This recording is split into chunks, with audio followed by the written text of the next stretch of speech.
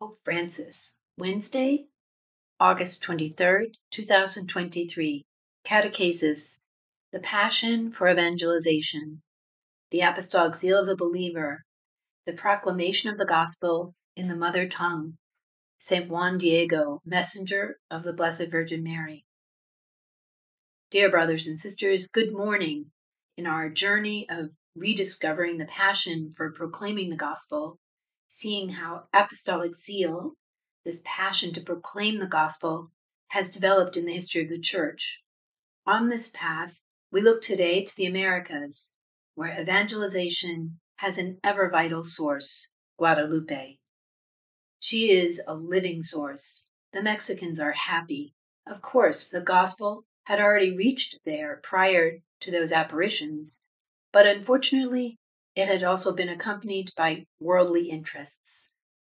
Instead of the path of inculturation, too often the hasty approach of transplanting and imposing reconstituted models, European, for instance, had been taken, lacking respect for the indigenous peoples. The Virgin of Guadalupe, on the other hand, appears dressed in the clothing of the indigenous peoples. She speaks their language. She welcomes and loves the local culture.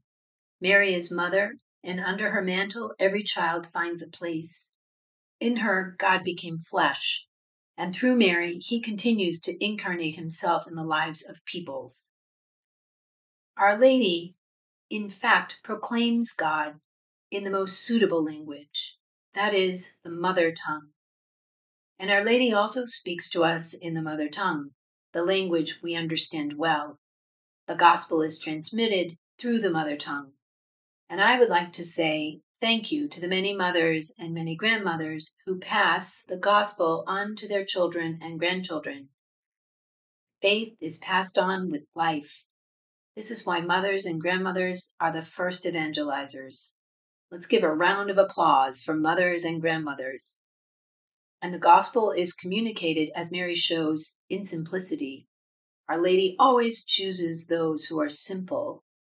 On the hill of Tepeyac in Mexico, as at Lourdes and Fatima, speaking to them, she speaks to everyone in a language suitable for all, in understandable language, like that of Jesus. Let us dwell then on the testimony of St. Juan Diego, who is the messenger. He is the young man, he is the indigenous man who received the revelation of Mary, the messenger of Our Lady of Guadalupe.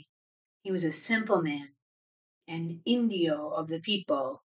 God, who loves to perform miracles through the little ones, had rested his gaze on him. Juan Diego was already a married adult when he embraced the faith. In December 1531, he is about 55 years old. While walking along, he sees on a hill the Mother of God, who tenderly calls out to him. And what does Our Lady call him? My most beloved little Juanito. Then she sends him to the bishop to ask him to build a church there where she had appeared. Juan Diego, simple and willing, goes with the generosity of his pure heart, but he has to wait a long time. He finally speaks to the bishop, who does not believe him. Sometimes we bishops are like this. He meets Our Lady again, who consoles him and asks him to try again. The Indio returns to the bishop and with great difficulty meets him, but the bishop, after listening to him, dismisses him. Here is the ordeal, the test of proclamation.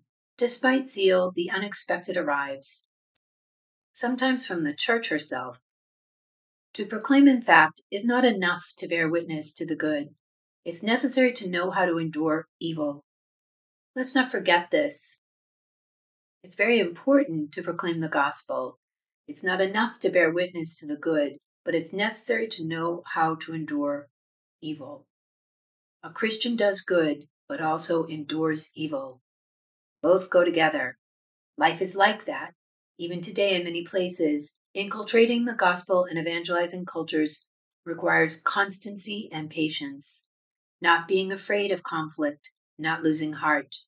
I'm thinking of a country where Christians are persecuted because they are Christians, and they can practice their faith easily and in peace. Juan Diego, discouraged because the bishop sent him away, asks Our Lady to dispense him and appoint someone more respected and more capable than him. But he is invited to persevere. There's always the risk of a type of surrender in proclamation. Something doesn't go right, and one backs down, becoming discouraged, and perhaps taking refuge in one's own certainties, in small groups, and in some personal devotions.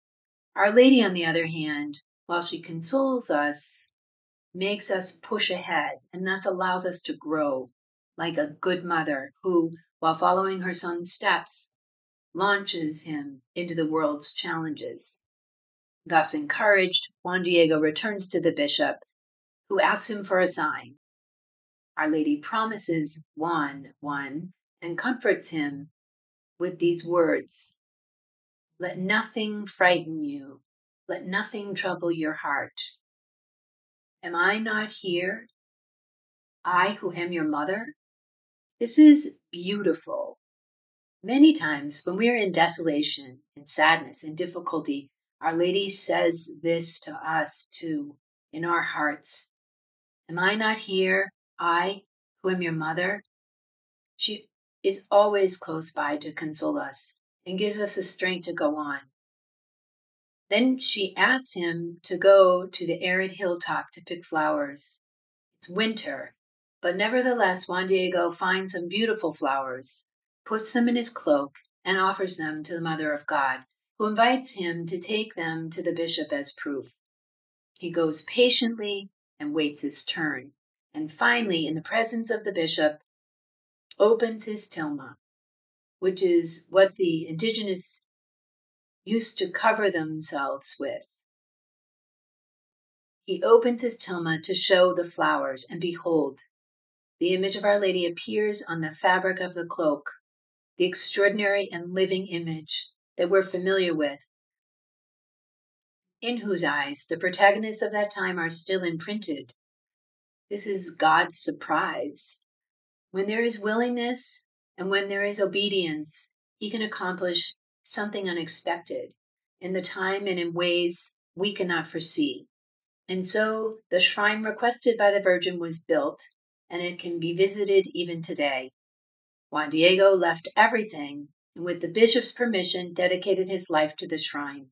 He welcomed pilgrims and evangelized them. This is what happens in Marian shrines, pilgrimage destinations and places of proclamation, where everyone feels at home, because it is the house of their mama, the house of their mother, and experiences nostalgia for home, that is, the longing for the place where you find the mother, heaven. Faith is welcomed in these places in a simple way. The faith is welcomed in a genuine way, in a popular way. And as she told Juan Diego, Our Lady listens to our cries and heals our sorrows. We should learn this. When there are difficulties in life, we go to our mother. And when life is happy, we also go to our mother to share these things. We need to go to these oases of consolation and mercy, where faith is expressed in a maternal language, where we lay down the labors of life in Our Lady's arms and return to life with peace in our hearts, perhaps with the peace of the little children.